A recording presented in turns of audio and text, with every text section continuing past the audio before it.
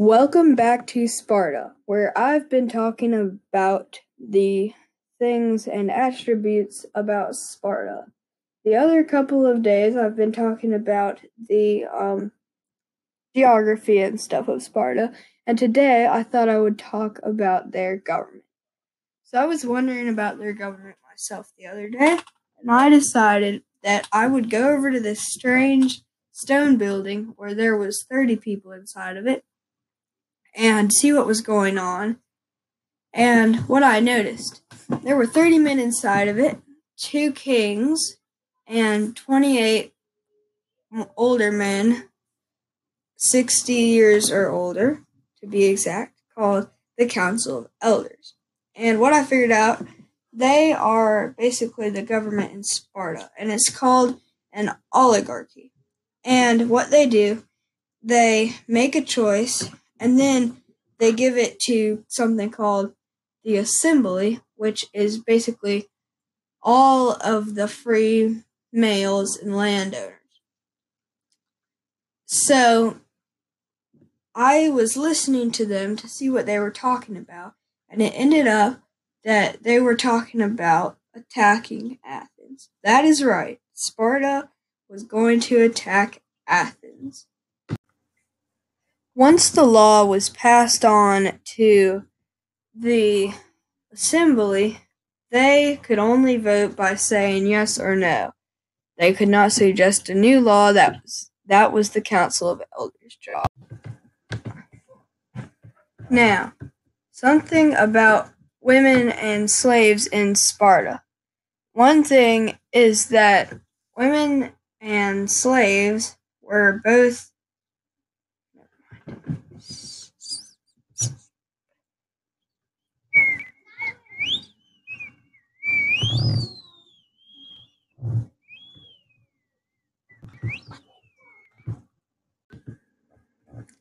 Now, about women and slaves in Sparta.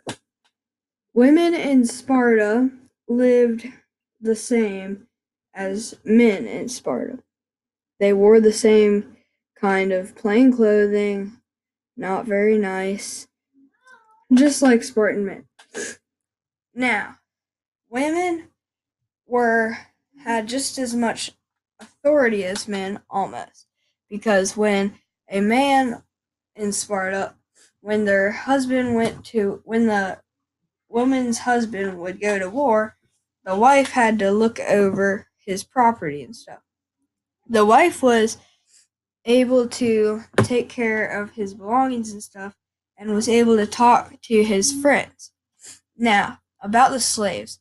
The slaves in Sparta were called helots. The helots were people that the Spartans had defeated in battle.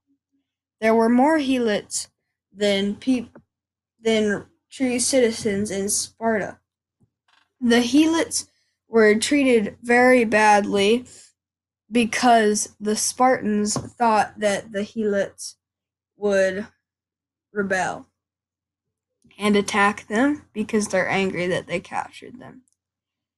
Now, sometimes the oligarchy would declare war on the helots. Any slaves that might be a rebel could be legally killed. That's all on women and slaves in Sparta. The way that people would feel about how the decisions are made would vary depending on the person.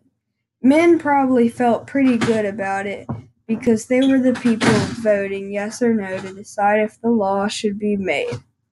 Women probably didn't feel as good about it because they were not able to vote. Helots probably felt the very worst about it because they were captured and brought back to be slaves.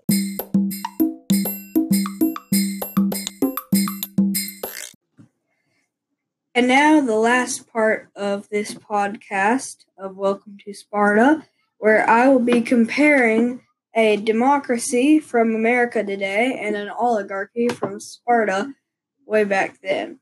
So, the first thing I'll say is that in a democracy, everyone has a voice and is able to vote on all the presidents and senators and governors that get to decide the bigger decisions. So if they can find a candidate that they really like and they think has the same beliefs as they do, then that candidate can represent them, kind of, and they will vote depending on what everyone in Ohio or whatever state it is thinks.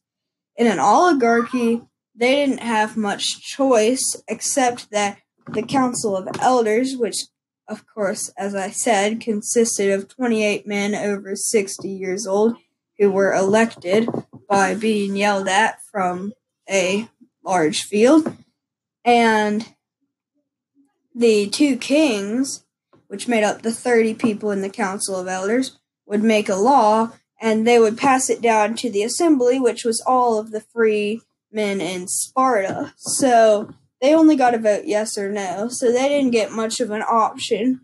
They couldn't suggest laws or anything. So that is some of the stuff of comparing a democracy and an oligarchy. There's more, but since I'm running out of time, have a great day in Sparta.